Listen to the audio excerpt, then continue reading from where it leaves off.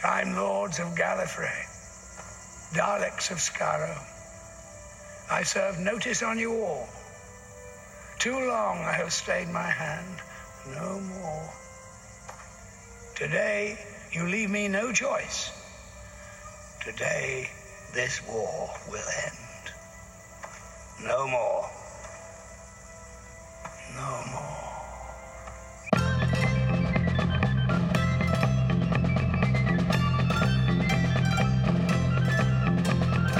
Hello and a very warm welcome to the Trap One podcast. I'm Mark. I'm Jason. And I'm Ruth. Welcome back. Thank you very much for joining me. Today it's a pleasure. Oh, thanks for having us. Today we're going to talk about the stories that have been released on the new Steel Ray Blu-ray box set for the 50th anniversary. So this is the name of the Doctor, the night of the Doctor, the day of the Doctor, the time of the Doctor, and an adventure in space and time. So this is just a fantastic period of Doctor Who, I think, wasn't it? The 50th, all kind of the anticipation and some cool surprises in there. Any particular memories that you've got this one, Jason?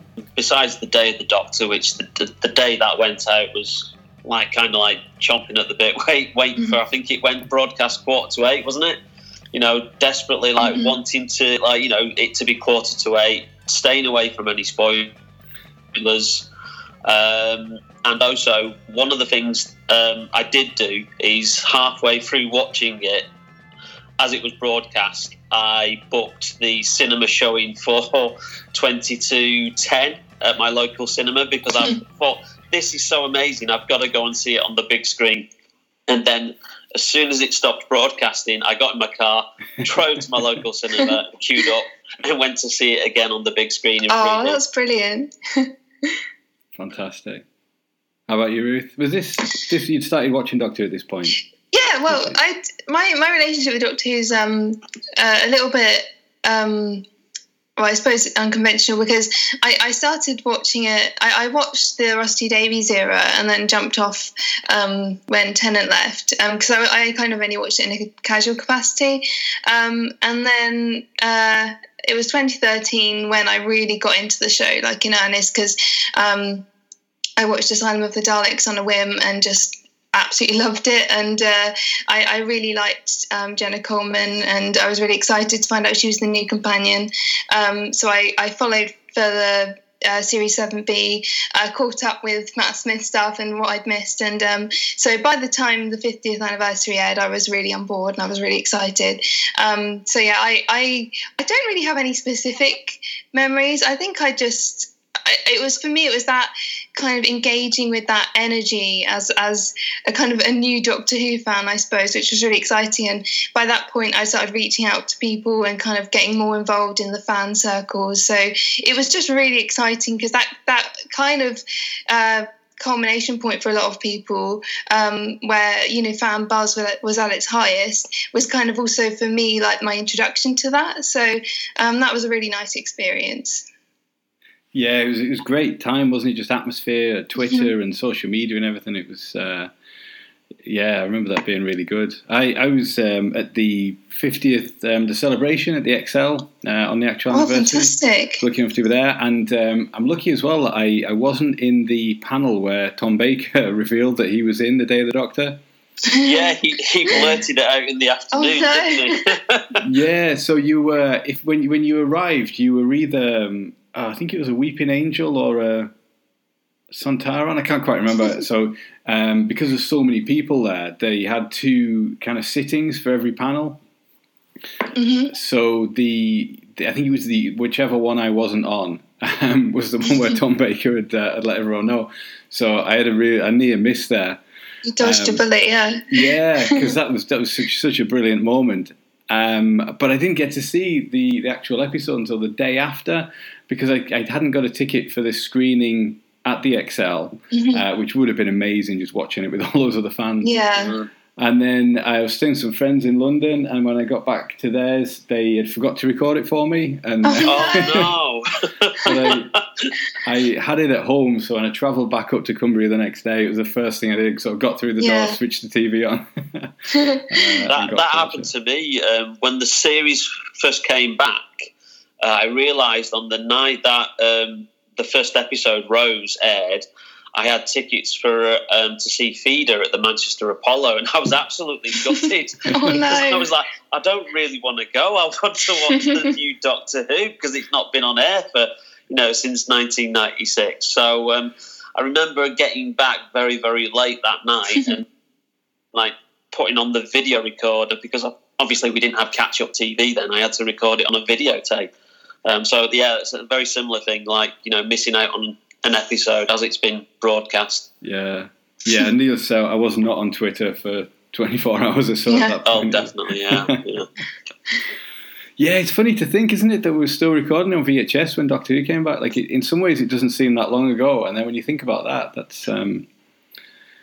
that just seemed like a different age, doesn't it? Yeah, buying it does. VHSs. Well, when you think about it, we only started getting iPlayer was launched around about the time that Voyager Damned went out that Christmas. So iPlayer's only been around for about, is it 13 years now?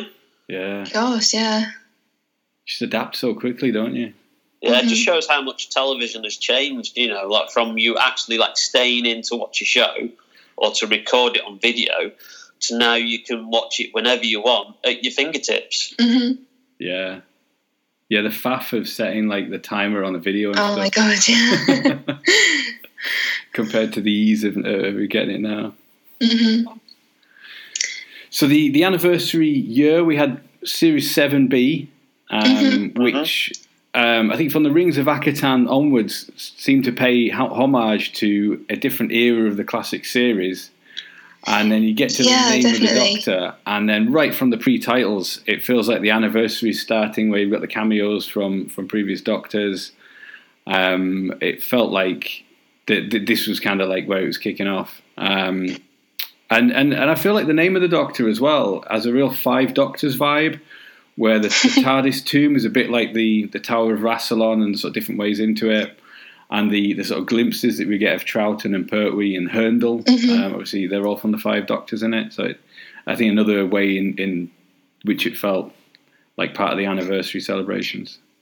Yeah, I mean, that whole series, like you said, is kind of a tribute. And they kind of, I mean, Stephen Moffat obviously worked Clara's whole thing into that with the whole Echo business and jumping into the time stream and getting spread out throughout his whole timeline. So they definitely integrated the kind of self-contained story of that into like a massive preamble for the 50th anniversary, which was quite fun, really.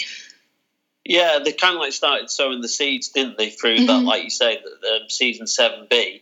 It's like Journey to the Centre of the TARDIS, where Clara goes into the library and she sees that big tome, which is the history of the Time War. And like it's like, we're leading up to something here because, obviously we're marching towards the 50th anniversary. And is the Time War going to be part of that? Because, we'd...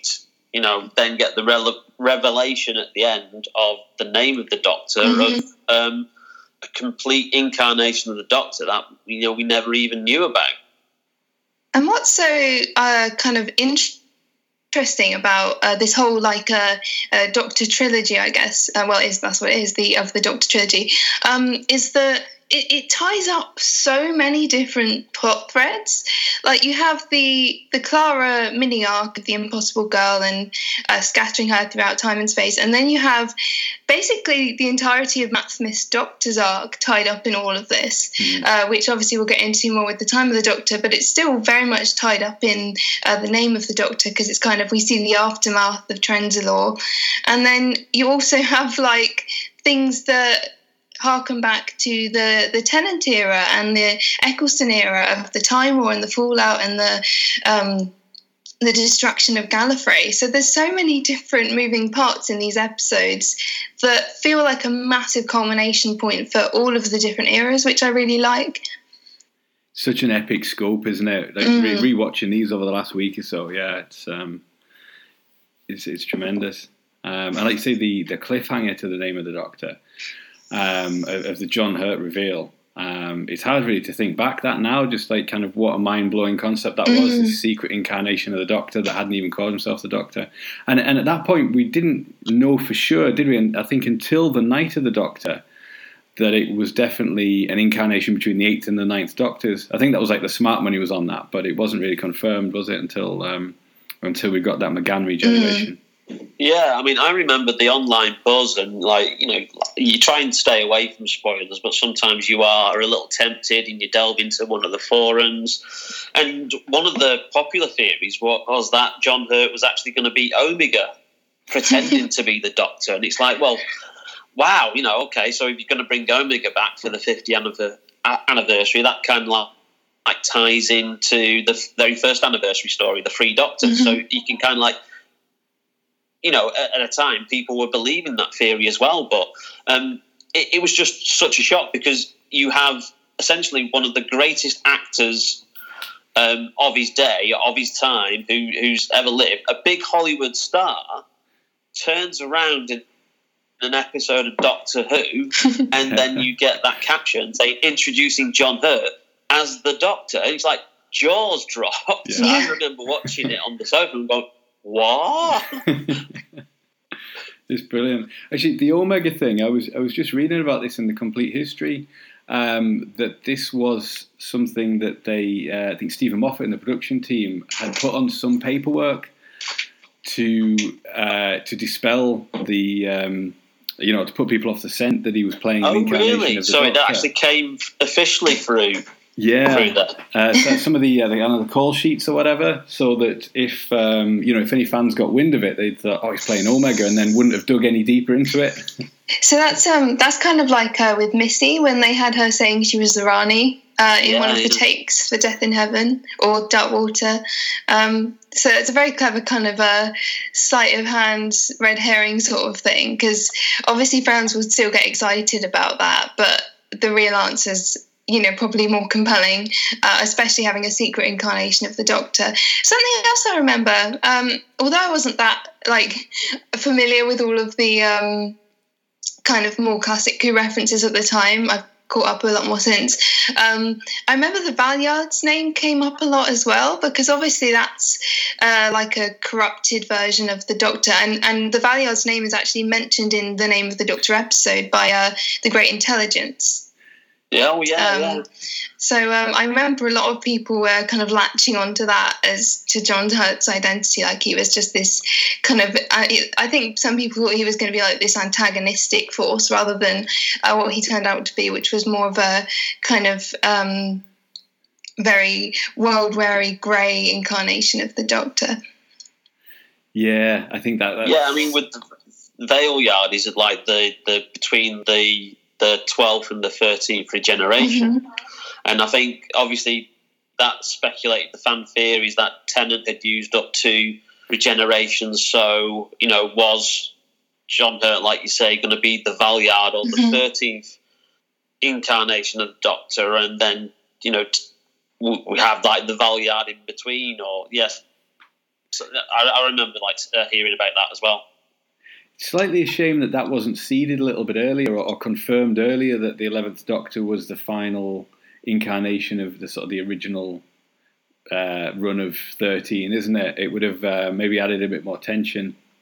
Yeah, I suppose I guess part of the reticence was we'd just come off a series where the Doctor's death was a big kind of arc. True. Series 6 was all about the Doctor's impending death, so they probably were a bit hesitant to over-emphasise that too much this time around. But it was kind of like set up at the 11th hour, because it's kind of just mentioned as a throwaway line in the Time of the Doctor. Although obviously it still forms a massive part of the core conflict, because the Doctor does believe in that episode that this is his final incarnation and his final stand, I suppose. And again, this whole episode, the Name of the Doctor is exploring the aftermath of that. At the same time of setting up John Hurt's Doctor and the Day of the Doctor, you also have what is essentially an alternate universe of the Time of the Doctor, of what happened afterwards. So if the Doctor had died as he expected to in the Time of the Doctor, this is what they would find, and this is what would happen. Which obviously, once you actually start thinking about all of the paradoxes of that, your head starts to turn into scrambled eggs, because, I mean, you've got Clara entering the time stream, but she could only enter it if there was a grave to jump into. But because of something she also did, which was, tell the Time Lords to give the Doctor more regenerations, that then undid that happening in the first place. So, I mean, there are so many paradoxes surrounding all of the Clara stuff.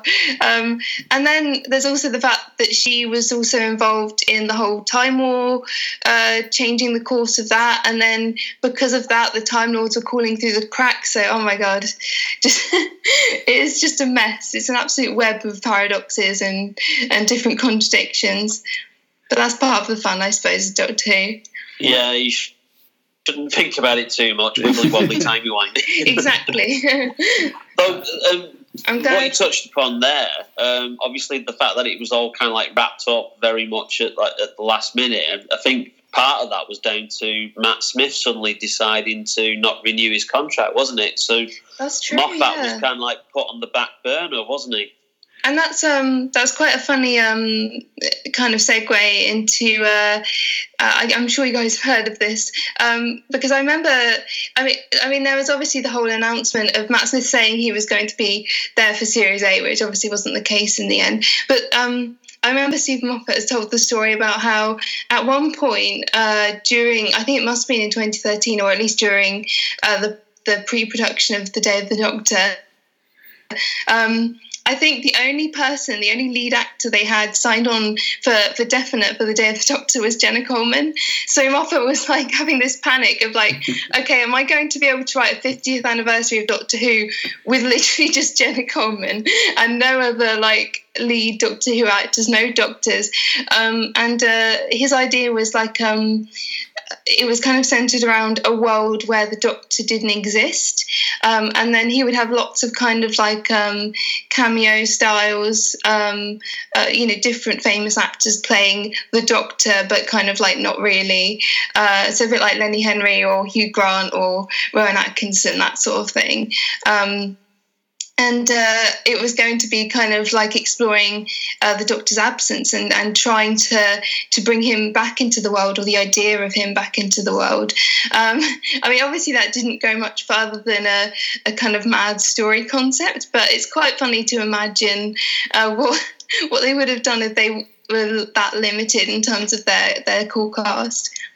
Yeah, definitely. Yeah, I've heard that as well. Yeah, because Matt Smith's contract had run out and he hadn't yet sort of, I think, decided, how many more he was going to do. So it was sort of a bit up in the air about whether they'd even have him. Yeah, that would have been crazy, wouldn't it?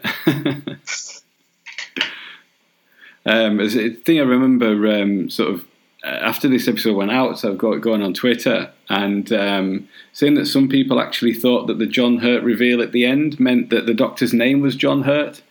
I guess people that didn't really know who John Hurt was, or that he was going to be the because we knew that Matt Smith was leaving, I think, by the time the Name of the Doctor went out, didn't we? Or that he was going to be the next Doctor and that type of thing. But I didn't think it was that ambiguous. But I mean, I think there is maybe valid criticism that having said that, having the dialogue having just said, well, this isn't the Doctor, the caption then saying John Hurt as the Doctor was a little bit contradictory, maybe threw some people. But I mean, that's kind of like based on the assumption that you don't know who John Hurt is. Yeah, I guess very young viewers might not. Which I'd be surprised if many people didn't. Yeah, you've got to love social media for those kind of like theories when they pop up. That just reminded me of all the crazy Clara theories that came out before the Name of the Doctor. Like, there were some insane ones. She was speculated to be just about every previous female character in the show at one point. I remember... because Oswin reused the same chair prop as Jenny from The Doctor's Daughter. Everyone thought she was Jenny. And it's like, just because they have the same chair? Like, it's amazing the theories people come up with. There was also stuff about her being like... obviously the usual kind of the Rani, the Master, all of this stuff. But it's quite funny. I'm very glad that it turned out, that she was just a normal person, and because it would have been a bit kind of reductive characterized if she was just this excuse for a cheap plot twist. And obviously, plenty of people make criticisms of Clara's character in that series, which I don't fully agree with, because that's the series where I jumped on. So obviously I was engaged with the character and the story arc there. But I think I'm also very glad that they resolved all of that really heavy plot stuff quite early on, because it was kind of a bit distracting from the actual character herself. It was more about the build up to the 50th anniversary. So a lot of the actual character stuff kind of went under the radar, I think. And they would obviously build on that much more. And I think her character really comes into her own in these episodes, and obviously even more so in Series 8 and Series 9.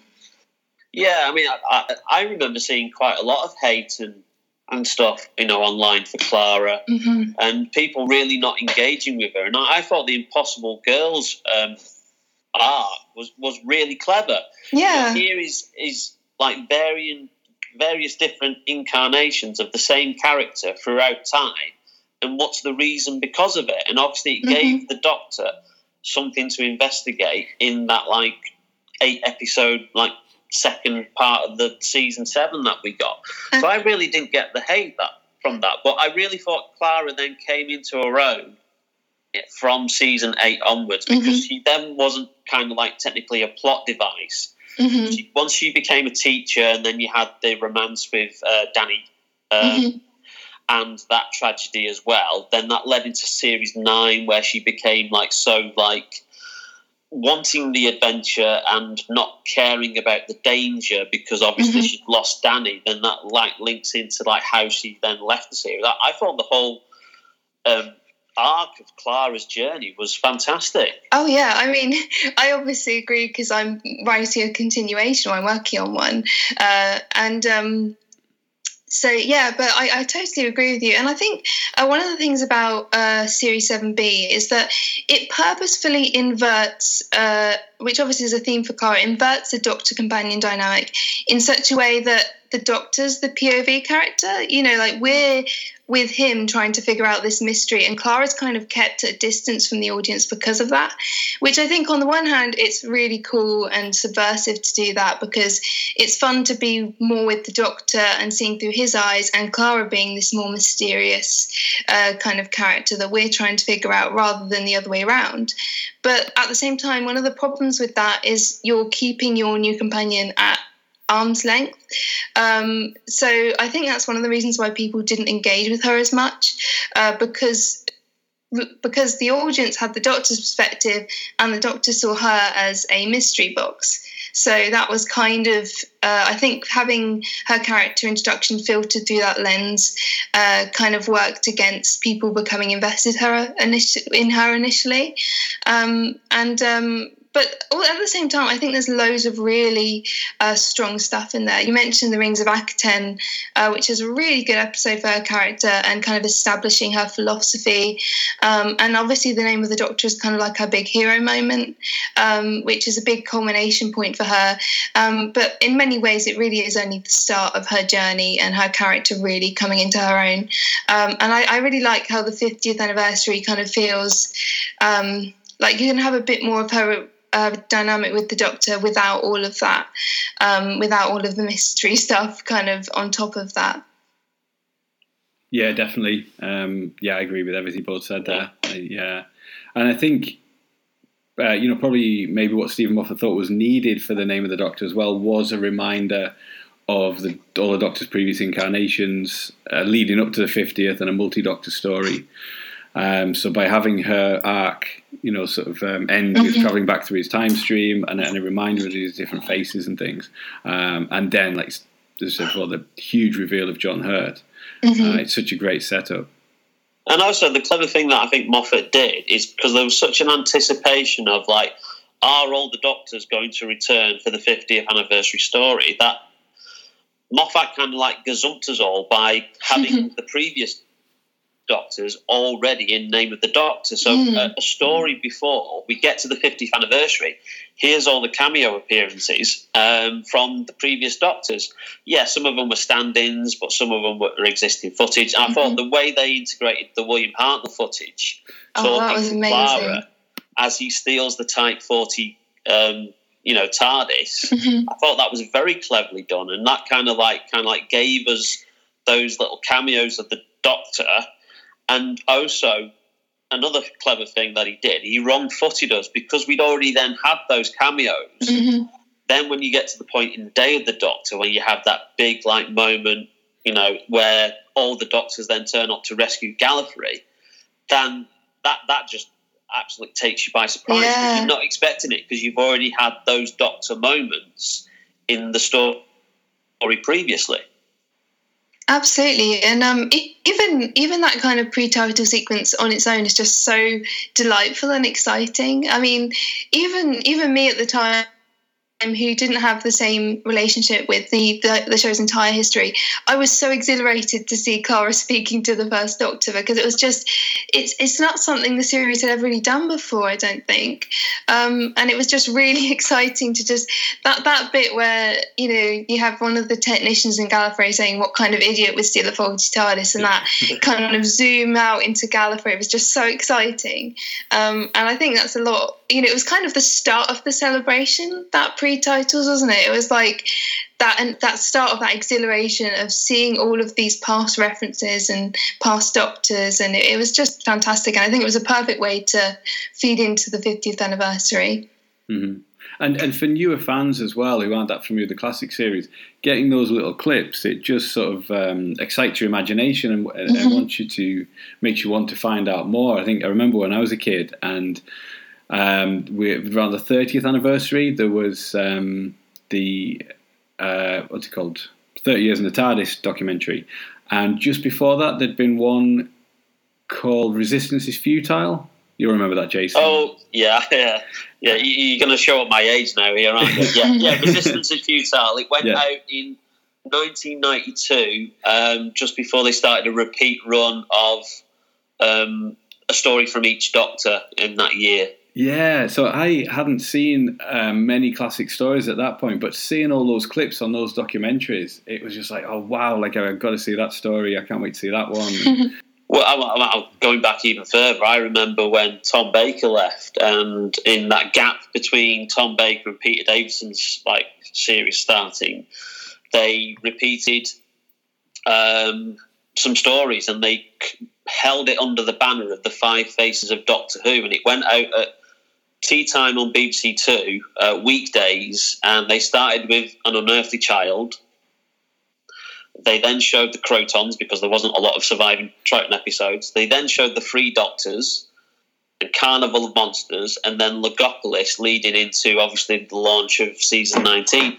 And as a 9-year-old, who'd only ever seen past Doctors in photographs in the Doctor Who Weekly or the Doctor Who Monthly, as it then turned into, that was just absolute heaven for a Doctor Who fan to actually see past adventures and see that kind of thing. So yeah, I think any time that you get to be a Doctor Who fan and you get to learn about the series, but then when you start to see the show reference its past, it kind of generates that excitement in you to then go back and find out even more about the show's history. Absolutely. Definitely. And then, so not long after we had The Name of the Doctor, The Night of the Doctor was a total surprise that just came out of nowhere. I think it feels like when you talk to fans, this is one of those things that you remember where you were, like the JFK assassination. I remember I was at work and somebody sent me a message, and it was just watch this, but don't read anything about it beforehand.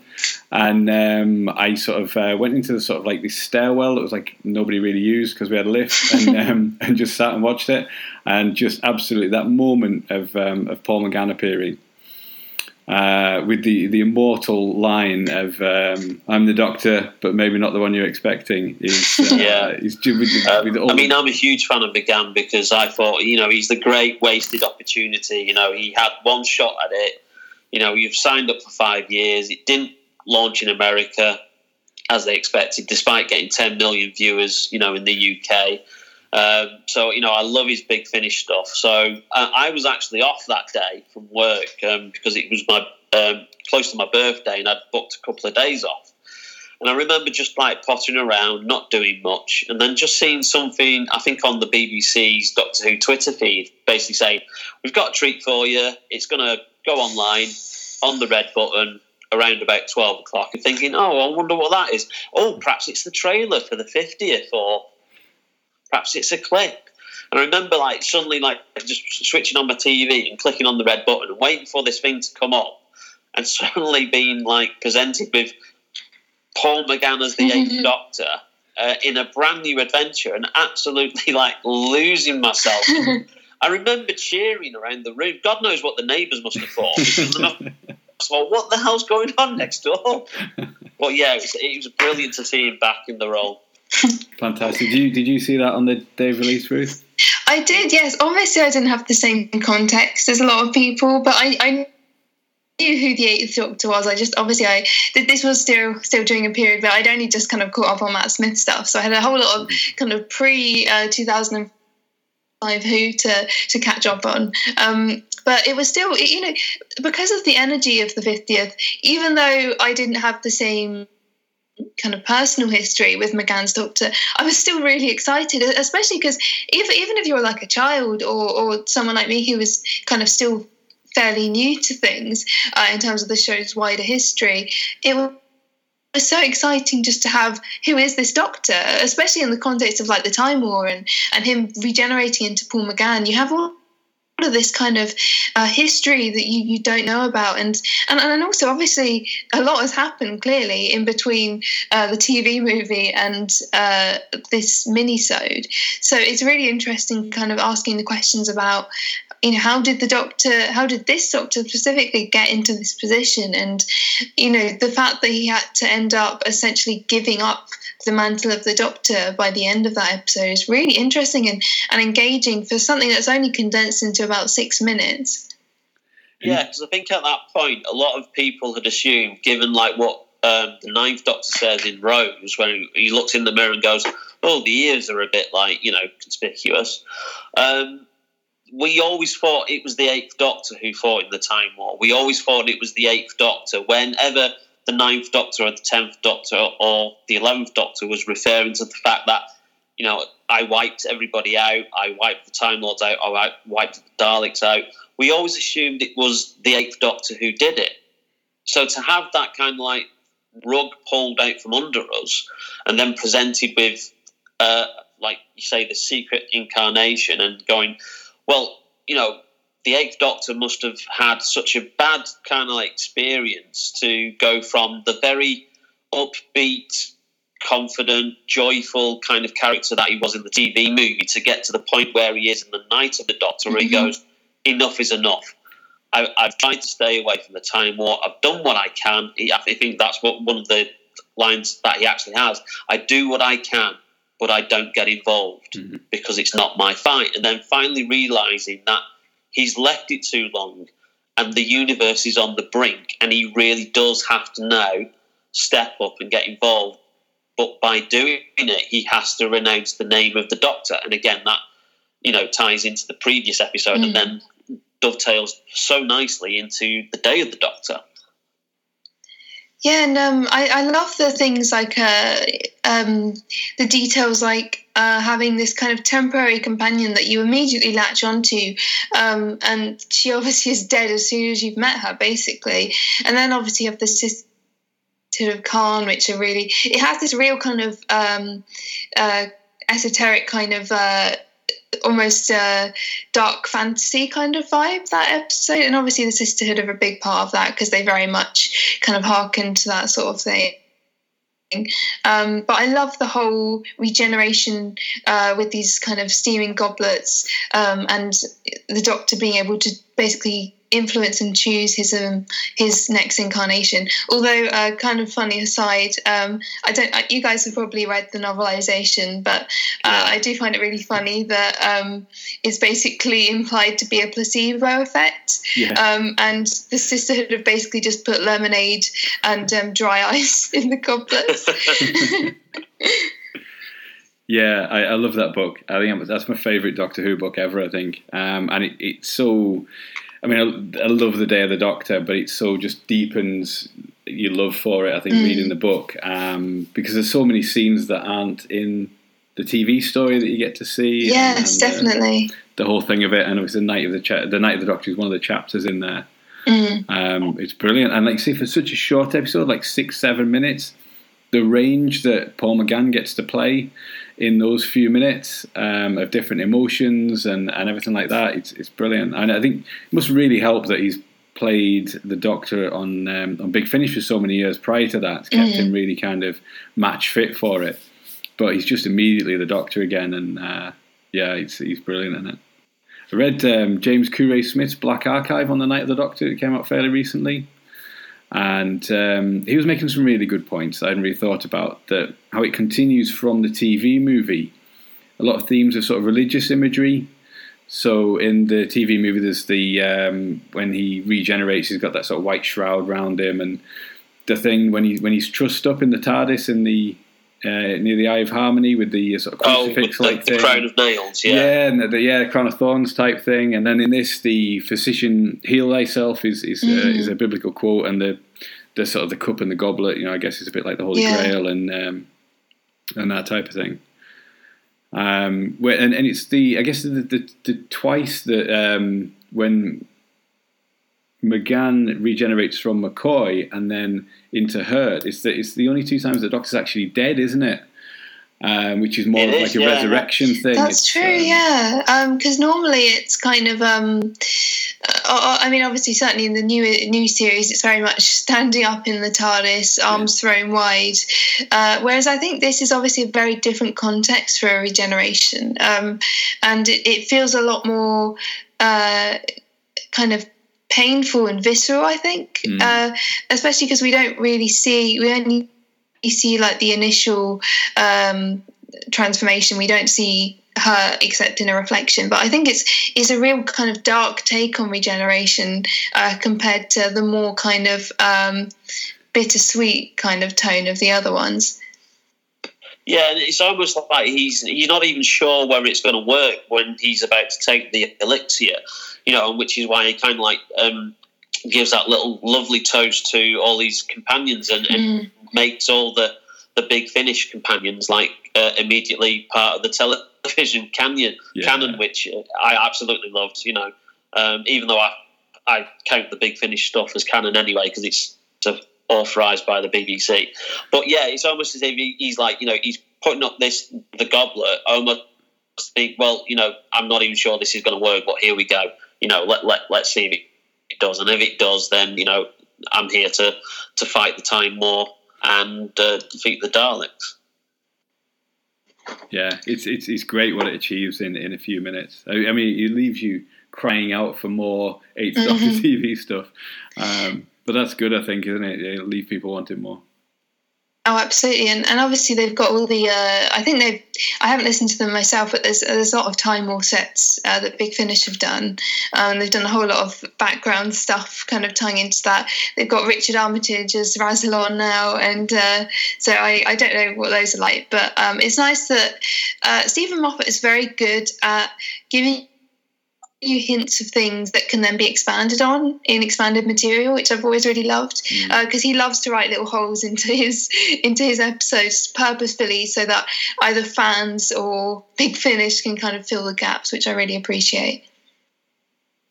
Yeah, there's a lot of that, and obviously we're going to talk about the Time of the Doctor. You've got the 11th Doctor just aging into old age, so anytime he wants to come back for a multi-Doctor story, it can just be set during that time on Trenzalore. He can just have slipped out for a bit, can't he? And he can still appear as the Doctor when he's 17. Yeah. Exactly. I mean, Matt Smith has got the best deal, of all of them, really.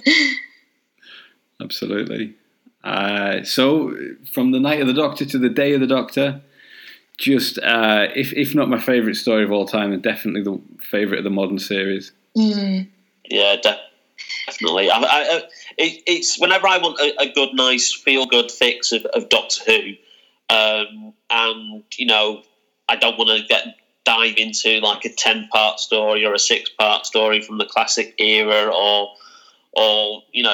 one of the ones from the new series. It's always my go-to story, and I found over the last couple of years, whenever we get to the 23rd of November each year, which is like Doctor Who's anniversary, I find it's the story I always pop on now, because I think it encompasses everything. It has everything for a Doctor Who story. Mm-hmm. Absolutely, and I think it's kind of it's the way it does so much, paying tribute to the past while looking forwards. So it feels totally timeless in that regard, doesn't it? Yeah, completely. And having John Hurt in there, he's like the perfect proxy for the classic Doctors. He's the Doctor that doesn't know what a cup of soup is and doesn't understand the pop culture references that the 21st century Doctors do. He can be a bit grumpy and all the rest of it, and it's just considering he wasn't a Doctor, he's the perfect stand-in, I think, for the older ones. The great line, isn't there, where I think it's the Queen Elizabeth I kisses the 10th Doctor, and he kind of like just leans over to the 11th Doctor and says, "Is this a regular thing?" And he's like, "Yeah, it does seem to happen more regularly." Yeah. And I love the kind of the energy he has when he thinks Tennant and Smith are his companion, or the Doctor's companions, and because obviously the most of the classic Doctors were. Tennant and Smith are obviously the youngest Doctors at the time. And I love that kind of almost Hartnell energy, like the dandy and the clown, that sort of kind of scepticism towards them both, and the exasperation, even though he's technically younger than both of them. And there's even that bit where he accepts the 10th Doctor and goes, "Oh, right, so you're the Doctor." And what, him as well? Like, hey, yes. Yeah, the dialogue sparkles, doesn't it? As the it's just I just finished watching this just before we started recording, so I'm still kind of buzzing a little bit. And there's a few things, because it's been on the iPlayer for so long now, that like a couple of times I've just sort of downloaded it and just watched the last section, like from the point when the Doctors send a message to the War Council and explain the plan, just because from there on out, when the other Doctors turn up, and the music's awesome, and then the bit with Tom Baker at the end, I can just watch that bit. It's so good. It's pure, like, just condensed fan excitement and joy, isn't it? The whole episode, really, but especially that last bit.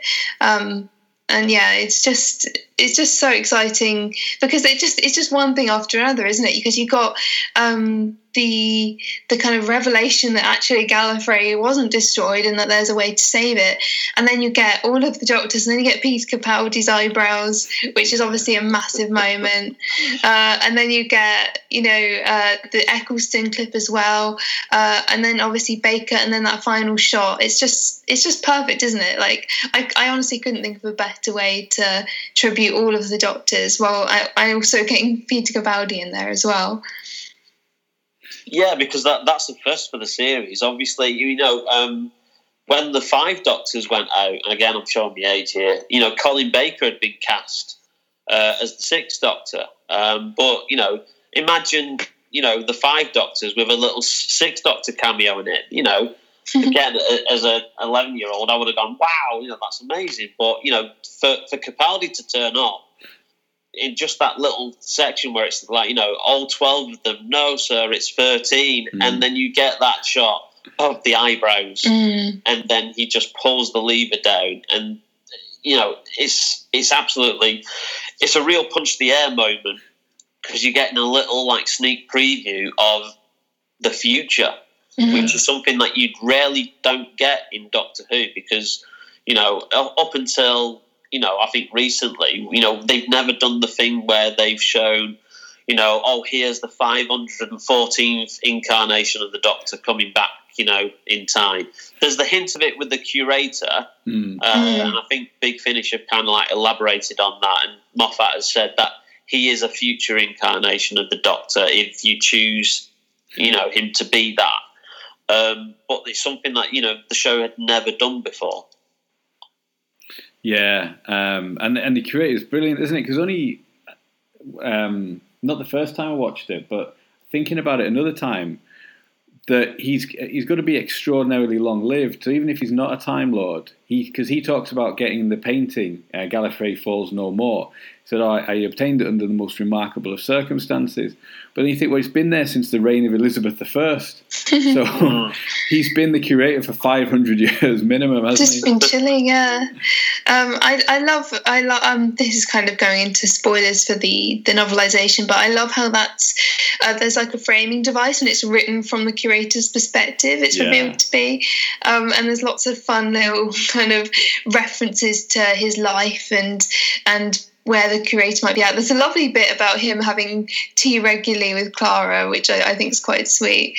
And lots of little details like that, which I really appreciate, because Moffat still keeps the kind of mysterious nature of the curator, but gives you these really fun hints into who he might be and his relationship with the other Doctors and what his life is and what his perspective is. Yeah, it's terrific. And on top of all the amazing sort of like fan service and stuff, just brilliant ideas as well, like the stuff about the dust in the undergallery being the realization that they are statues that have been destroyed, and that the Zygons under the covers.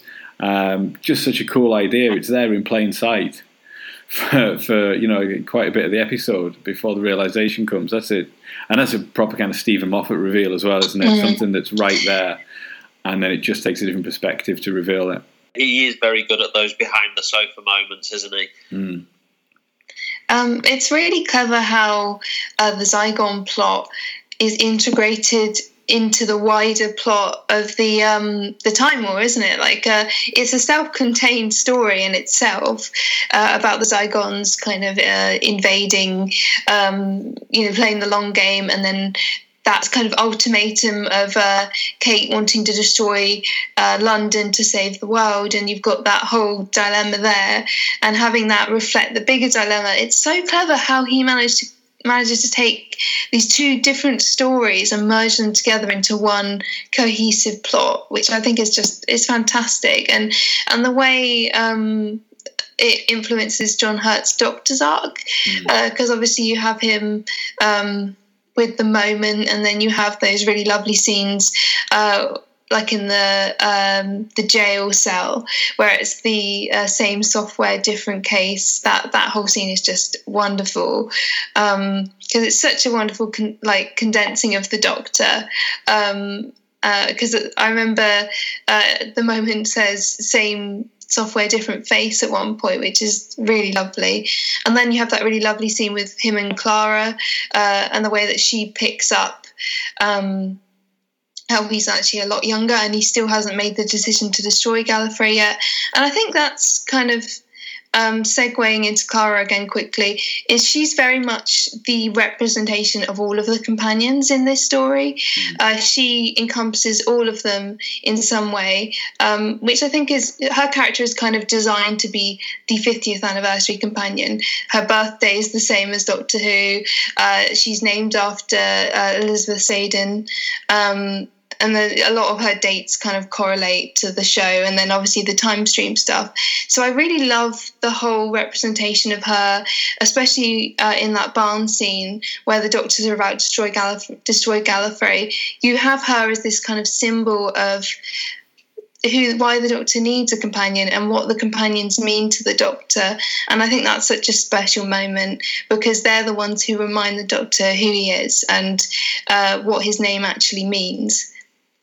Yeah, and that's something that Russell T Davies touched upon a lot, didn't he? You know, that the Doctor does need somebody, or he could potentially turn, not bad, but he could then start to, do things that, that are totally not Doctor-like. You know, that conversation at the end of The Runaway Bride between the Doctor and Donna, you know, as in, you need somebody, you know, I'm not going to come with you this time, but, you know, you find somebody and travel with them because you need somebody there to rein you in, and not be the vengeful God all the time. So, yeah, it's interesting how that's touched upon in The Day of the Doctor as well. Yeah, that the first time it happened, there was just the War Doctor there.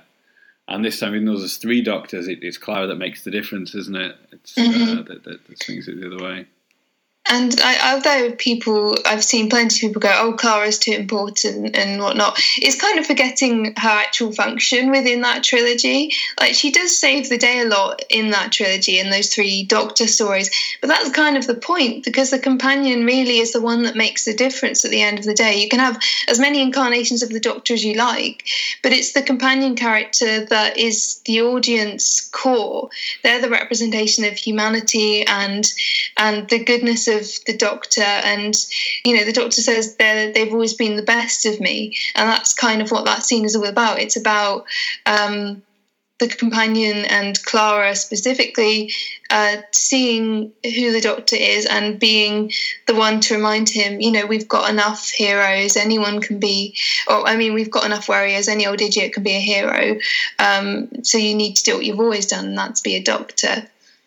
And she reminds me of the oath that he said, what was the oath that you made, you know, when you became, you know, decided to be, you know, took on the name of the Doctor. And you know, it's that lovely callback to the description that Terrance Dicks always used to give to character, you know, never cruel, never cowardly, you know, and I'd love that was finally like dropped into the show. That's a nice little callback to the show's history there. And it's really beautiful how that phrase just recurs throughout throughout the Moffat era and throughout the Clara era as well. So you've got the Doctor. It's kind of the entire Moffat era from the 50th keeps referencing back to the 50th, doesn't it? Because you've got Hell Bent, which returns to the barn.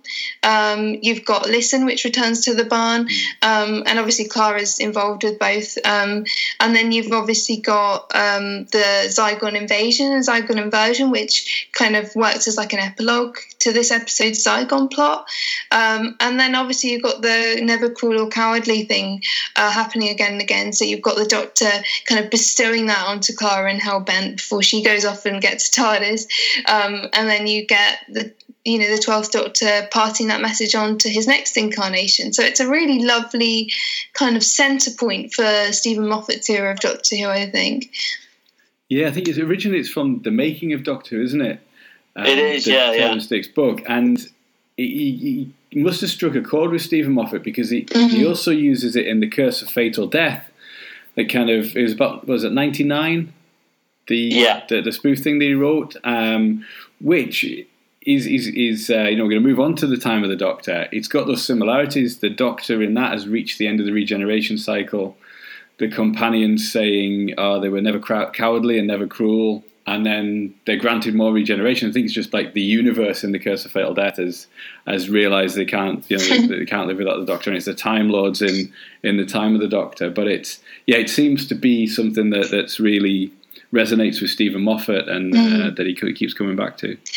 I always liked the way it's amended in Hell Bent as well, which very much feels like a response, because obviously Hell Bent harkens back to The Day of the Doctor because it's the first Gallifrey story since that episode. Well, if you don't count Listen and the end of that. And I love the part where the Doctor says, never be cruel and never be cowardly, but if you ever are, always make amends, which feels like a kind of, you see how the Doctor's learned since The Day of the Doctor. And then obviously there's Listen, where you have Clara kind of reassuring the child Doctor, and mentioning one day you're going to be here again, and on that day you'll be very scared indeed. But she says how fear doesn't have to make him cruel or cowardly. So it's such a wonderful, I think, encapsulation of the Doctor, but while still accepting the fact that the Doctor won't always live up to that ideal, and it's something you strive towards. It's not something you just have permanently. And that's a lovely thing, again, just to talk about the book. It's the moments in the book that are in the first person, it's the Time Lord that wants to be the Doctor, that strives to live up to the Doctor, and the rest of the time it's written in the third person about the Doctor, isn't it? And it's just those little slips and those real revealing moments where they haven't quite lived up to it, or they're acknowledging that. Yes, such a brilliant book. So the time of the Doctor, the Matt Smith era, over already. I think, as you were saying earlier, Jason, it doesn't feel like this was the plan, does it? No, and I think Moffat has mentioned in interviews that, you know, the expectation was that Matt was going to sign on for Series A, and then essentially what you get in the time of the Doctor is a season of story arc compounded into, like, is it 65 minutes? How long time of the Doctor? Yeah, about an hour. Yeah. I mean, I like the episode. I think it's a good episode. You know, that final 5 minutes where, you know, the Doctor, you know, says, you know, I remember I'll always be the Doctor, and drops his bow tie, and Amy turns up, and, you know, there's the regeneration. I think that's Doctor Who at some of its finest. But it's a shame that we got such a truncated finale. I think had we got 2 episodes, like Tennant got, like a 2-part finale, it wouldn't have seemed as bad. You know, had this story been told over, say, 2 hours, 15 minutes, like The End of Time was, because I think certainly there's a lot more plot in the time of the Doctor than what there is in The End of Time. The End of Time is quite a fairly simple story when you watch it back and break it down. But the time of the Doctor is at times quite convoluted and condensed, that it really does suffer being all squeezed into that final 65 minutes. Well, I suppose it's because of just how much. I totally agree with you. I think a 2-parter would have really helped the story a lot.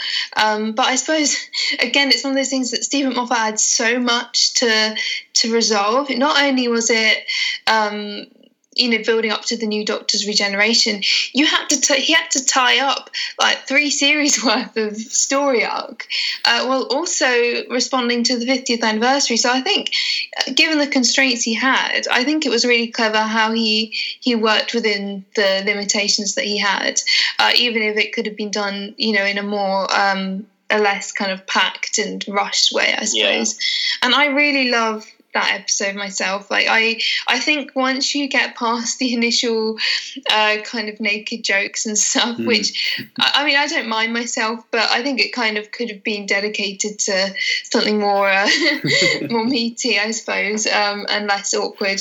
But I really love all of the stuff with Clara getting sent back, and the Doctor kind of wanting to protect her, but her not standing for that. And it reminds me a lot of the Doctor in the Bad Wolf and the Parting of the Ways, you know, sending his companion away to protect them, and the companion not having any of that, and, you know, her holding on to the outside of the TARDIS. And anything, for me, it's when she arrives to find the Doctor really old. That bit almost just gets me so much, because you've got the scene with the cracker, which obviously is referenced in Last Christmas, so that really hits home.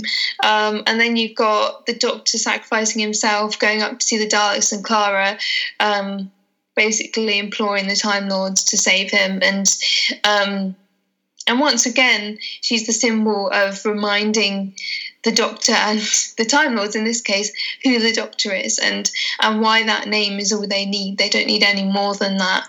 And then obviously you have the scene, I'll always remember when the Doctor was me, and everything like from that is just absolutely beautiful. And like you said, it's some of the best Doctor Who scenes, because it's just so emotionally heightened and beautiful. But yeah, I do think he did a really good job of kind of working the Day of the Doctor into it, because it's very one thing he's very good at is kind of using current episodes to add even more context to past episodes.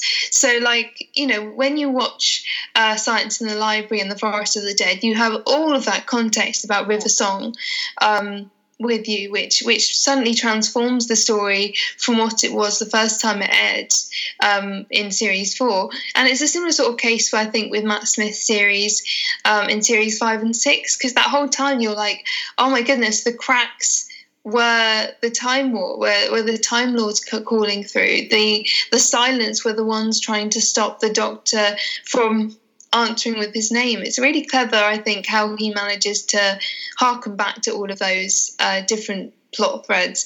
It just could have been done with a bit more time, I think. Yeah, ironically. But like you say, he's great at retroactively doing that, but he's also great at then sowing the seeds later on, because there's a huge amount of stuff that's in the time of the Doctor, then, like you say, is then kind of like then goes into the Capaldi era. You know, that I think this is the first episode where he says there's the phrase that I have a duty of care, which is a huge theme between the 12th Doctor and Clara as you go along like their journey.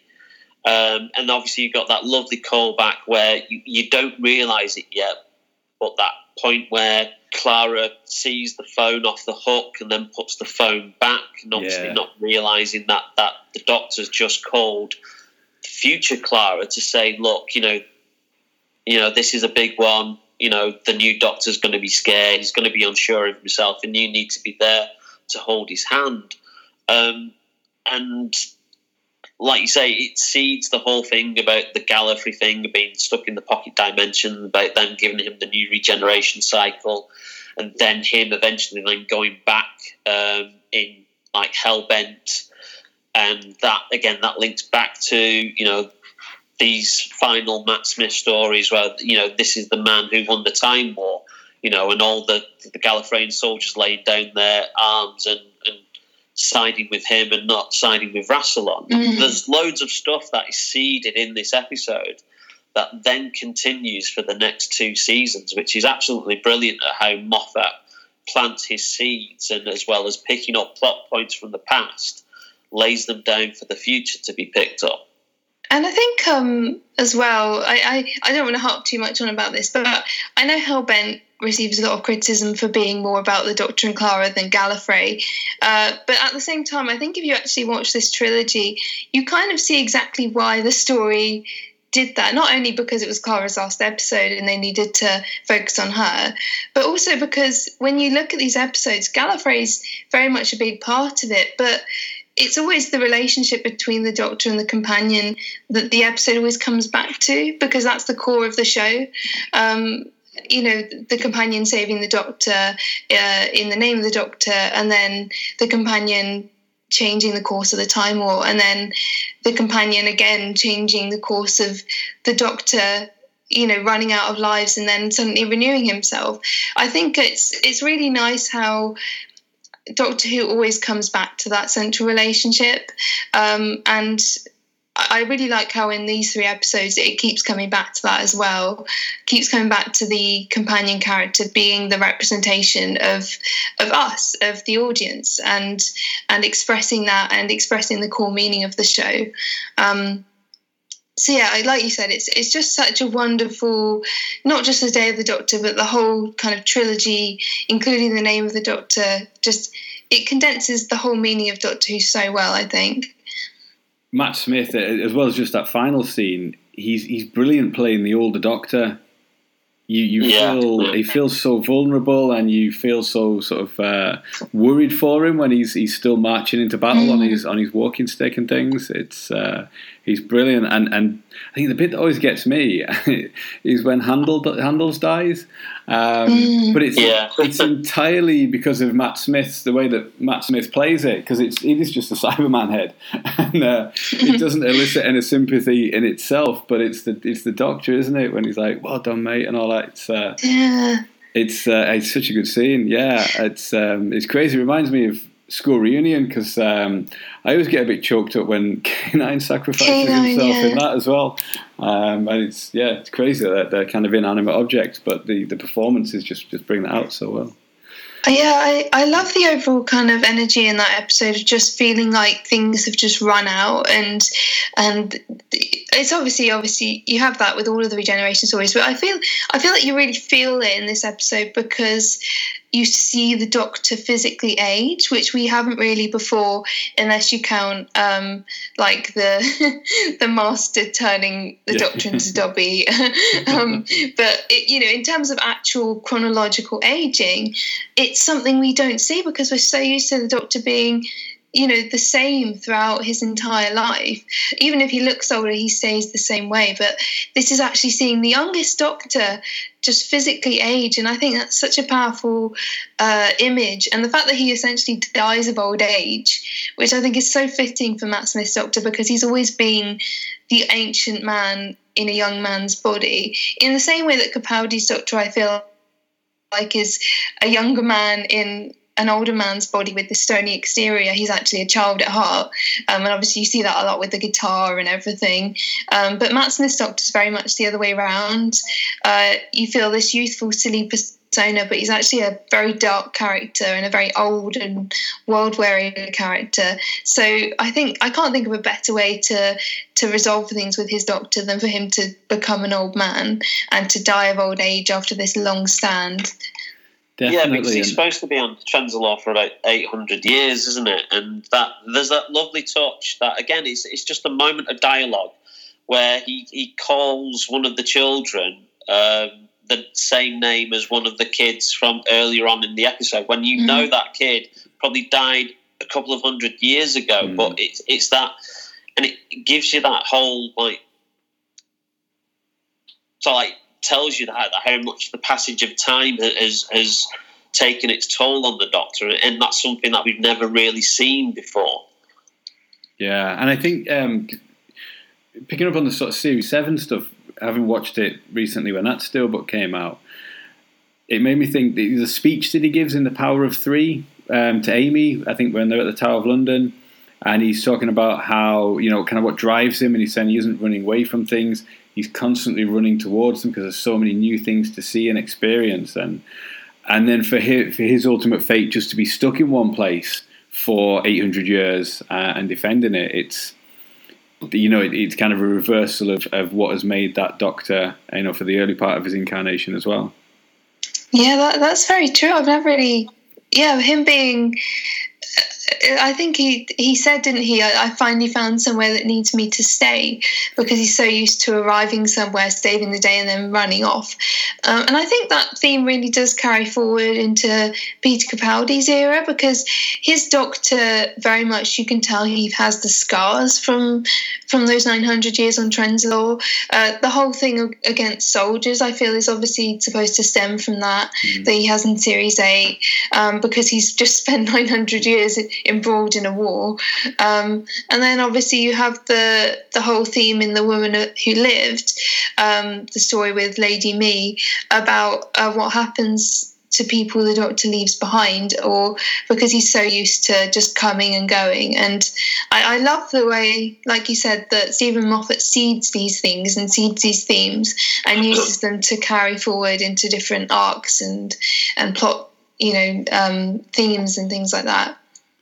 Yeah, because that's a huge point of the 12 story arc over Series 8, isn't it? The whole am I a good man? I'm over 2,000 years old now, and like you say, he's almost dealing with the trauma of what he'd experienced in that time on Trenzalore, and he's fighting with himself of whether or not he is actually good and whether he does good in the universe. And then he then comes to that realization that he is a good man at the end of Death in Heaven. I'm just a fool who travels the universe and does what I can, and I help out where I can. And so it's interesting that, again, Moffat's laying these seeds, to be picked up in later episodes. And that good man thing, it starts in The Day of the Doctor. The lesson that Clara's teaching, isn't it, at the very, very beginning? Is it quote from Marcus Aurelius? Marcus Aurelius, yeah. Do not waste time arguing who a good man should be one. So yeah, you're absolutely right. It's totally just set up from the go there. Yeah, and that's the ultimate resolution, isn't it? At the end of Series 8 as well is just kind of just do it, just be a good man. It's right there from the from the Day of the Doctor. And actually, it kind of again, it's a very Stephen Moffat thing, because you have episodes like A Good Man Goes to War, which kind of toys with the same concept of the Doctor and is he a good man and what happens when he isn't. It's fascinating, kind of, especially now we have the whole Stephen Moffat era and the whole Matt Smith era and the whole Clara era to look back at. It's fascinating seeing how they all have this massive kind of thematic cohesion going on, and I very much feel like these episodes are at the core of that.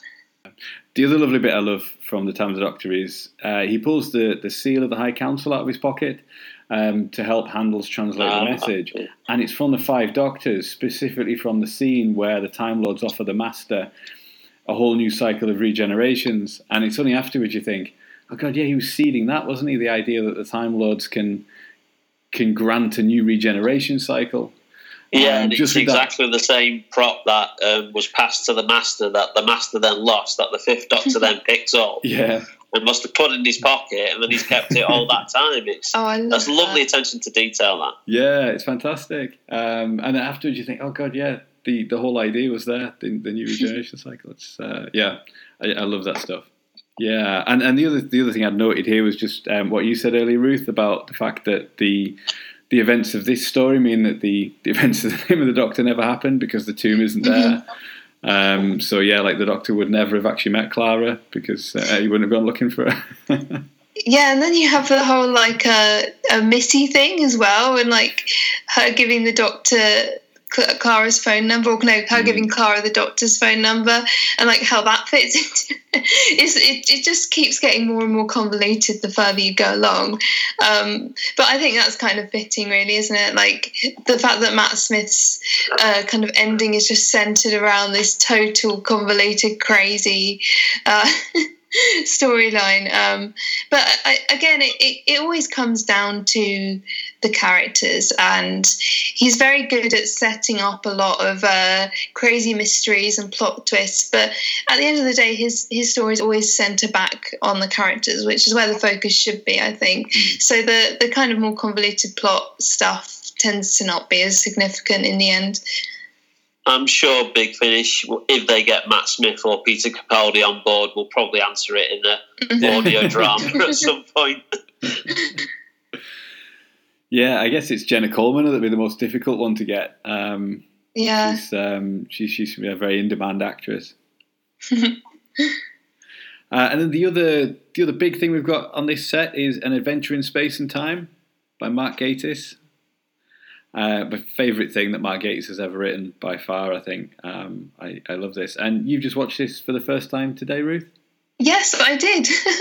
Because I don't know why I never watched it before. I think it's because of all the like box sets I've had for the Series 7 and the 50th and the Time of the Doctor, it's always been left off those, so I've never really had easy access to it. And for me, it's just been about just never getting around to it, I suppose. Although I've always heard very good things about it. So I watched it for the first time today because obviously for this podcast, and I was just blown away. I'm very annoyed at myself for waiting 7 years to watch this, but it was absolutely marvellous. I cried at the end, and I agree with you. It's definitely my favourite thing that Gatiss has ever written. It's just perfect. I couldn't fault it. It's just such a beautiful kind of summary of the early days of Doctor Who, and it's made me really excited to kind of watch all of Hartnell's stuff, because I've only seen An Unearthly Child from him. So it's just such a beautiful kind of capture of the magic of Doctor Who, and seeing it in its early days, seeing Verity Lambert and Sidney Newman and obviously Hartnell, and seeing how this show that means so much to all of us, where it started and the kind of the difficulties that they had and the complications and the way that it felt very touch and go. Like they weren't sure whether it would be a success or whether it would even last more than a few episodes. It was just, I was really blown away by it. It is a love letter to the show, isn't it? Mm. Yeah, I watched it again just the other day, and I've seen it 3 or 4 times now, and I still get weirdly anxious watching it. That it like when they're talking about cancelling it and stuff. And when the guy, I can't remember the guy's name, Mark Eden plays him, doesn't he? And he says like, just can it, just kill it off. And you go, oh no, like, you know, and you think, well, I know that he doesn't, obviously, because we're still talking about it now. But it's just so well done.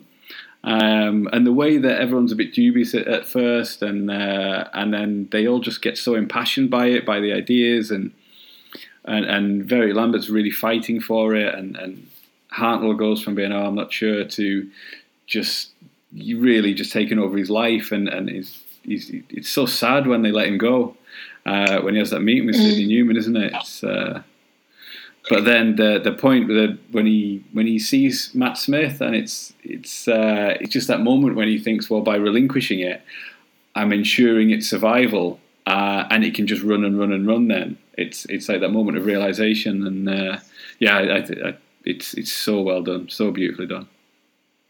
Yeah, and it's something that Mark Gatiss wanted to do for many years. I think you mentioned 30 Years in the TARDIS, the 30th anniversary documentary that went out on BBC One. I think wasn't he one of the Daleks that went across Westminster Bridge?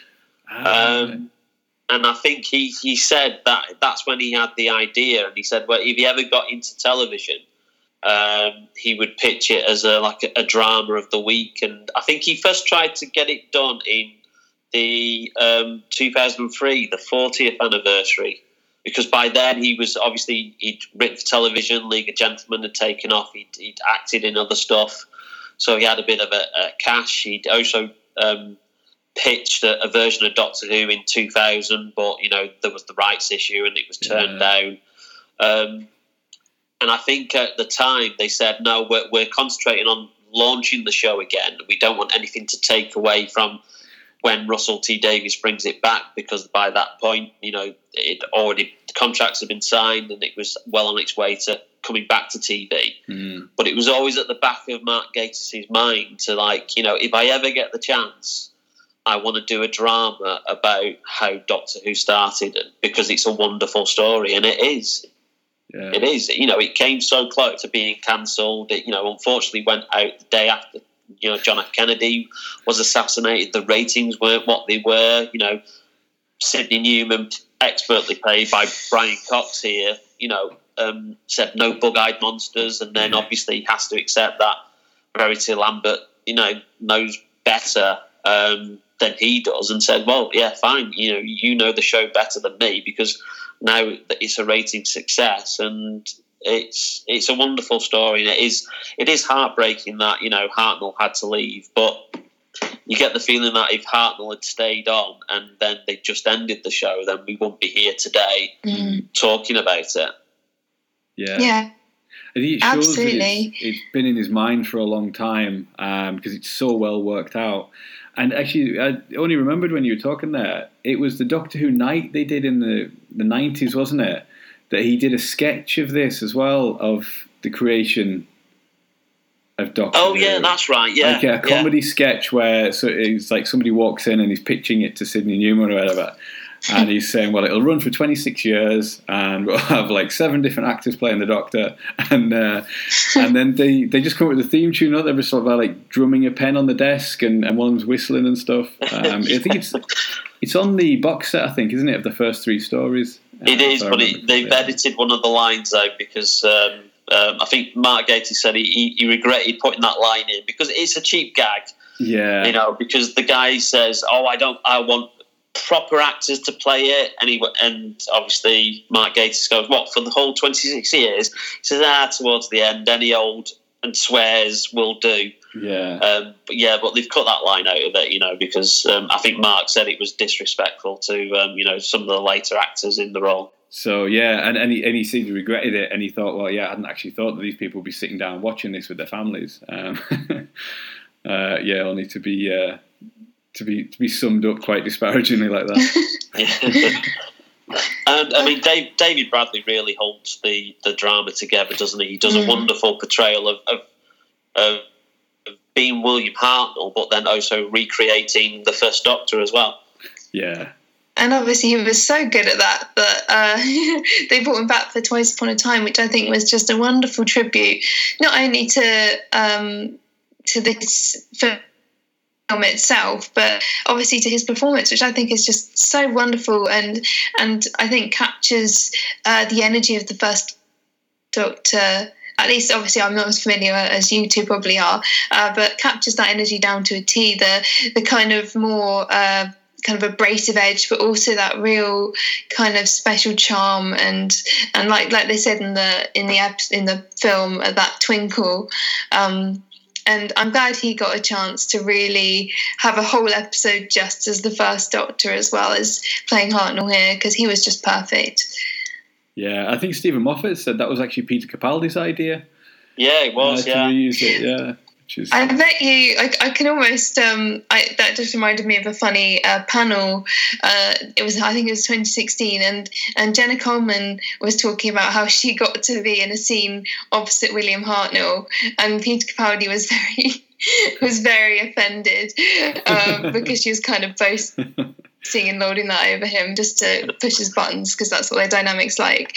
And then he pulled out a phone showing a selfie of him and David Bradley. So I wonder if that was I wonder if that's like, I kind of laugh. I always think about that panel because it makes me think Peter Capaldi probably went to Jen and was like, I finally got a whole episode with the First Doctor, so I've one-upped you now. And of course Big Finish use not just David Bradley, but the actors cast as Susan, Ian and Barbara in the Big Finish First Doctor audios as well now. That's such a lovely touch, isn't it? And I think all of the actors they got were really... obviously the likenesses weren't 100%, but they captured the kind of energy, I think, really nicely for the purposes of the story. And I absolutely love Sacha Dhawan and Jessica Raine. They capture their characters and the real people so beautifully. I think they have such a lovely charm and relationship. And they do such a wonderful job of recreating the props and the costumes as well. I mean, we got that lovely recreation of the first TARDIS console because of this. So that's been used in the series since. Yeah. Yes, it was used in Hellbent, obviously. It was then used in Twice Upon a Time as an actual recreation. And then obviously I think it looks like they might have even used it for Joe Martin's Doctor. I don't know if that's the case, but it's a very similar console. And I'm pretty sure they also use it in the most recent finale episode as well. So it's lovely to see, and it's such a gorgeous design, isn't it? I think it's my favourite TARDIS design, or certainly the console design, because it's so like intricate but simple, and I think they film it beautifully in this. The way this episode kind of really captures the magic of seeing certain Doctor Who elements, seeing that console, seeing it going up and down, seeing the Daleks for the first time, the way they're kind of revealed in shadow, and you see the designs kind of come to life. It captures that magic of seeing these things that you're so familiar with kind of at the very start really beautifully.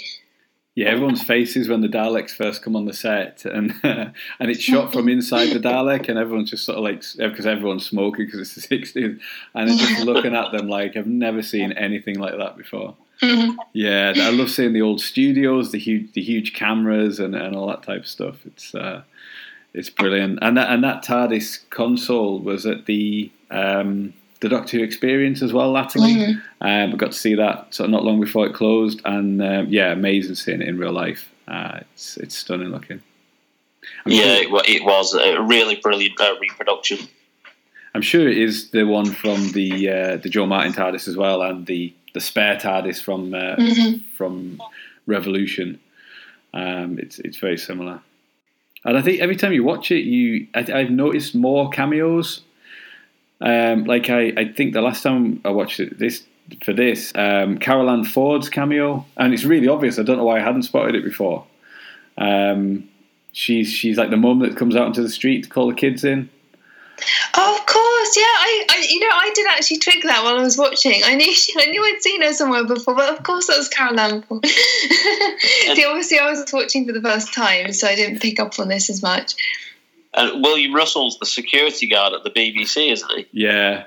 Oh my goodness, that's fantastic. And then Verity Lambert's leaving party, Jean Marsh and...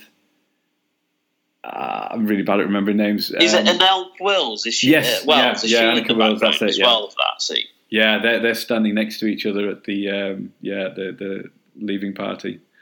And Toby Haydock's the barman at the BBC bar as well. Oh, yeah. Because I've heard him say, and I can't remember if this is on one of his podcasts. So it might have been. I saw his second Doctor Who stand-up show, the one that's called "My Stepson Stole My Sonic Screwdriver."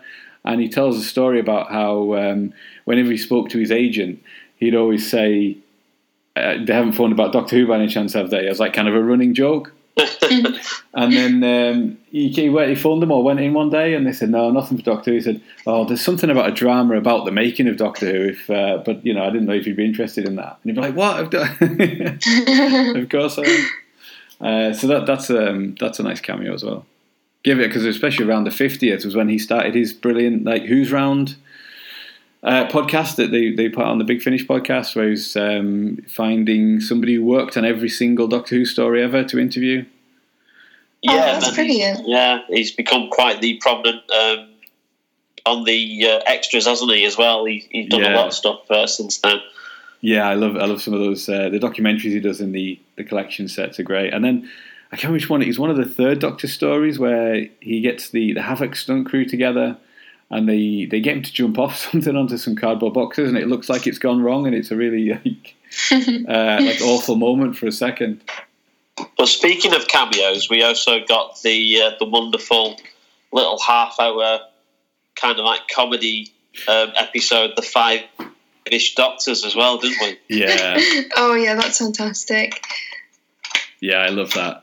Absolutely. I love all of there's so many little tributes and details and they just absolutely spoiled us during 2013, didn't they? I mean, we had loads of little mini-sodes. There's that really fun, there's one with the Time War, which is the perspective of a Gallifreyan soldier. There's one of Strax, which is him introducing the Day of the Doctor to the audience of the cinema, which is good fun. And then even going back to the name of the Doctor, there was that really cool mini-sode called He Said, She Said, which was a kind of Matt Smith's Doctor and Clara kind of trying to figure each other out. There were lots of really cool little details like that. I mean, the only thing that wasn't so good was the I don't know if you guys remember the Doctor Who after party, which was a bit of a disaster. I've rarely watched something so cringeworthy in my life, and it's quite painful. It's fun to watch purely to see Stephen Moffat's reaction as he sat on that sofa and he's seen it all fall apart, especially when they do the is it the transatlantic interview with One Direction? I know. Horribly wrong. And the way the poor past companion actors are kind of just shafted around, and then oh my goodness, it was just an absolute car crash, wasn't it? But it's kind of one of those things that you can look back on fondly in a way, even though it wasn't very good. It's still one of those things that you can laugh about. Yeah, and John Hurt, bless him, I think he's sat on the same sofa and kind of just looking around going, what the hell's going on here? The different reactions are priceless. I've seen a lot of images, and you have Matt Smith trying to joke around, you have John Hurt looking bewildered, you have Jenna Coleman kind of smiling in the most painful way, and then you have Stephen Moffat just full on face palming. I think, doesn't the interviewer keep calling all the past companions by their characters' names as well? Yeah. Just really weird. Yeah. And I think there's I remember there's a moment when talking to John Hurt, and he says about like he used to be like a drinking buddy of Tom Baker, and used to go around Soho together. And you think, I want more stories of that. Like, never mind One Direction. Like, that's what you want. Like those stories from the 70s of all those great actors. Kind of having these epic sessions. I suppose that just makes us all the more thankful for the really savvy kind of marketing and energy that they did do. Like, that was a misfire, but the way they managed to make it such a celebration, having all of the past Doctors involved, having Paul McGann involved, Tom Baker, having the tribute to Hartnell and all of the people who started all of this with an adventure in space and time. I think that just is lovely to have all of that just in one set, isn't it? And I'm really looking forward to getting the new Steelbook and watching it all again. Yeah, and there's I don't know if I watched it before this time, but it's called Behind the Lens on Time of the Doctor, and you've got the bit where Matt Smith at the read through is getting really, really emotional reading that last scene. Oh yeah. I hadn't seen that before. It's quite moving, isn't it? It is, yeah, because he gets to the point where he says the lines just as he regenerates, and he can't get them out, can he? And you've got he's visibly upset because I think it's kind of then dawned on him that he's actually leaving the role, and you've got Stephen Moffat kind of like patting him on the back, going, it's all right, mate, it's all right, it's okay to be upset. And watching that in quick succession with An Adventure in Space and Time, where David Bradley as William Hartnell has that moment when he's sort of standing he's like leaning against the mantelpiece and he starts sobbing, and he says the David Tennant line, doesn't he? He says, I don't want to go. Yeah. And you get that sense of moving on from that, because I think a lot of the docs, especially David Tennant and Matt Smith, have both said actually afterwards, haven't they, that they maybe should have stayed on a bit longer, or and it goes to show just how much those roles mean to them, and it's a role for life, really, isn't it? I mean, all of the Doctors are still the Doctor. They don't stop being the Doctor just because they leave, but it still must be tremendously hard. And I like that they also had the kind of companions changing as well, because that's a massive change in itself. And I like the bit about Susan leaving, and I love the way they focus on the Doctor's speech to Susan. One day I'll come back and go forward in your beliefs and prove that I'm not mistaken in mine. I think that's such a lovely kind of tribute, and it's such a wonderful way for that film to end with that speech. Yeah, and there's a nice little montage, isn't there? Once Verity Lambert leaves, and there's kind of like that montage of David Bradley as William Hartnell watching everything change in front of him, like the new producer coming in. Suddenly there's a new companion, then that companion leaves, then there's another companion comes in. And it's kind of like it's happening too fast before him. Everyone that he worked on the show that he was close to has now gone, and that's now adds to his loneliness and that kind of like desperation in him, that he doesn't want to leave the show because he feels that if he leaves, then the show's gone. And there's that lovely moment, isn't there, when the technician can't get the TARDIS to work, and he just says, "Move out of the way," and he goes underneath, doesn't he? He flicks the switch to get the rotor working. Yeah, and it's great, that dedication that he knows which switch and which lever does what on the TARDIS console. Because he said, "Well, the kids are going to spot if I'm, if it does one thing one week and one thing another." The way the role really absorbed him. And I suppose that's the case with every Doctor to some extent. And I mean, you saw how Peter Capaldi embraced the role, and the way he was just totally a fanboy, wasn't he? How excited he was to have going to Skaro and seeing the classic Daleks, and then the Mondasian Cybermen and the old TARDIS. It's lovely to see how much the role means to the actors, and obviously Jodie as well now.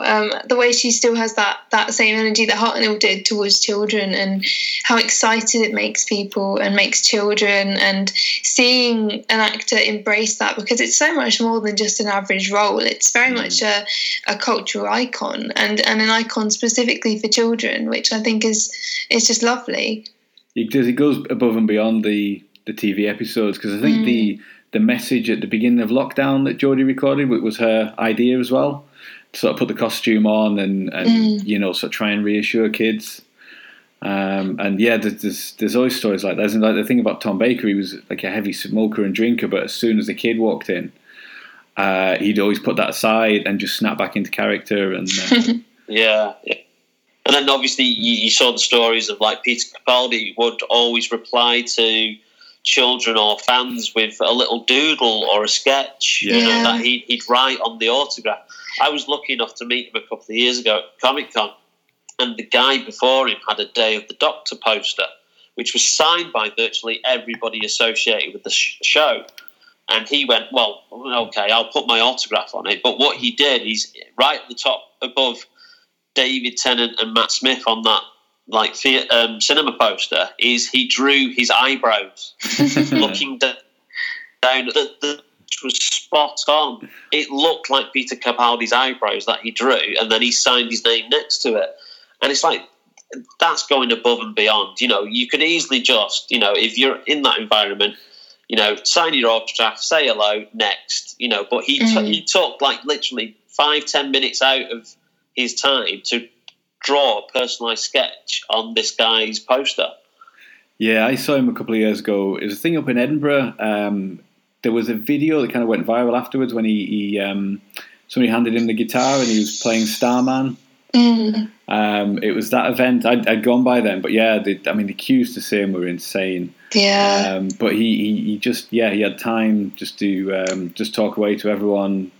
Because those situations can be quite awkward, can't they, of not knowing what to say to them. But he was just absolutely superb, putting everyone at their ease and having a little conversation. Really there for the fans. He's yeah, and I think every actor has embraced that. We all have our favourite doctors, or you could take the whole Brigadier point. Splendid chaps, all of them. But every single actor who has encompassed the role has always taken that responsibility on to be friendly, approachable, and certainly to touch base with children who watch the show, and also fans. I don't think I've ever seen or heard a bad thing said about one of the actors associated with the show. And I think, and I think the lockdown has really shown that as well. Seeing, like you said, Jodie really step up and have the Doctor be a hero in the real world, and kind of using the power that the Doctor has for people, especially children, and using that to give people hope is just lovely. And also, even aside from the Doctor and the actors themselves, how Doctor Who has been a special thing in the past year as well, with all of the watch-alongs. And I love that started with the Day of the Doctor, because you couldn't find a better episode to bring everyone together during a really rough period. And yeah, it kind of shows just Doctor Who never stops being relevant and meaningful to people, even well past its 50th, and it's heading towards its 60th now. So it's just lovely to see how the show has only become more of a special thing and more important for everyone, really. I think that's a beautiful note to end on. Thank you very, very much, guys, for making the time. That's the time's absolutely flown in there, rattling through those stories. Yeah. But yeah, just a brilliant collection to chat through, and I can't wait for the Steelbook. Yeah, we're looking forward to receiving it, and then obviously revisiting these stories. I'm really loving these Steelbook releases, and obviously they save a lot of space on the shelf as well, because they're more condensed, aren't they? And the artwork is just beautiful. I think was it Lee Binding who did this one, or was it Sophie Chowdhury who did the art for this one? No, I think Lee's done this one. He's done the last couple, I think. Sophie did, I think, 3 and 4, She also did. She did 5, 6, and 7. I'm pretty sure. Right. But yeah, Lee did the series 1. He's done this one. It's great. And series 2. I've got it as my lock screen on my phone. I think the reverse of it, where it's the TARDIS smashing through the wall from Day of the Doctor and taking out the Daleks with the little kind of mutant flying out the casing. It's gorgeous. So if you just want to let the listeners know where we can find you elsewhere on the internet, Ruth? I'm on Twitter at undiscoveredadv, short for Undiscovered Adventure. And you can also find me, you can find my project online. I'm running a project, co-running a project called Clara Oswald, The Untold Adventures, which is a continuation of Clara's story following her departure in Hellbent. It's been in production for a very long time because it's a very, very ambitious project. And we've had a lot of bumps in the road, COVID and everything. But it's really coming together, and I promise you, when it does finally come out, it's going to be something really special. Fantastic. And the Twitter for that is Clara Oswald TUA. I can't wait. Sounds good. I'm on Twitter as DjangoMax72, and I'm also on YouTube with Bearded Geek Toy Reviews, where I review Doctor Who toy releases as well as Star Wars, Marvel, movie, action figures, lots of other things. Brilliant. Yeah, I love that. I love the Boba Fett helmet. Yeah, that looks just such an awesome toy. Yeah, I don't wander around the house wearing it, honest. Wouldn't blame you if you did. No. It's great, yeah, so definitely check those out. Thank you very much for listening, and we'll see you next time. Goodbye.